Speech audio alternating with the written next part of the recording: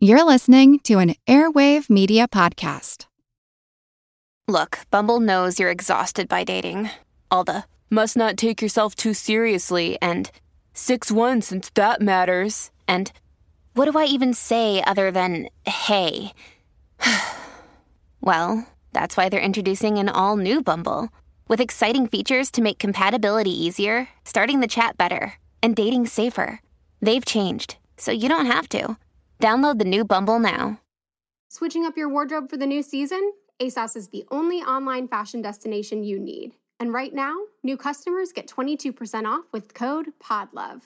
ASOS has more than 850 fashion brands, including exclusive labels ASOS Design and Topshop, plus legendary brands you know and love. Whether you want to refresh your denim lineup or need an outfit for a special occasion, ASOS has you covered. Head over to ASOS now for 22% off with code PODLOVE. That's P-O-D love. Offer ends September 28th. Terms apply. Visit ASOS.com to find out more. Nanotechnology promises to improve our ability to filter water. But what about its cost? I'm Jim Metzner, and this is The Pulse of the Planet.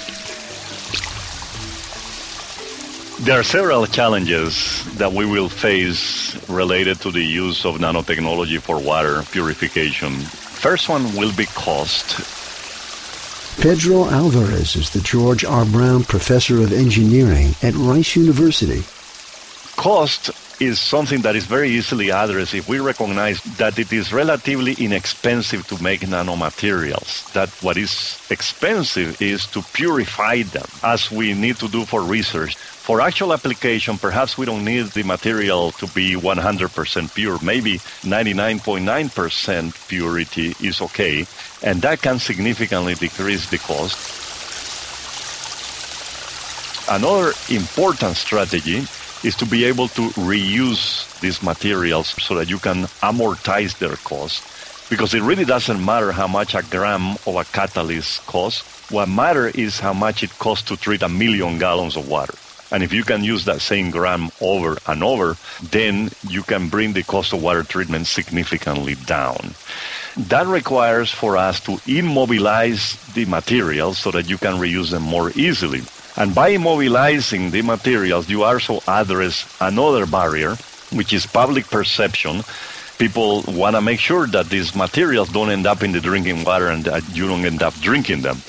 By immobilizing them, you can eliminate the probability of exposure, and therefore you eliminate any risk associated.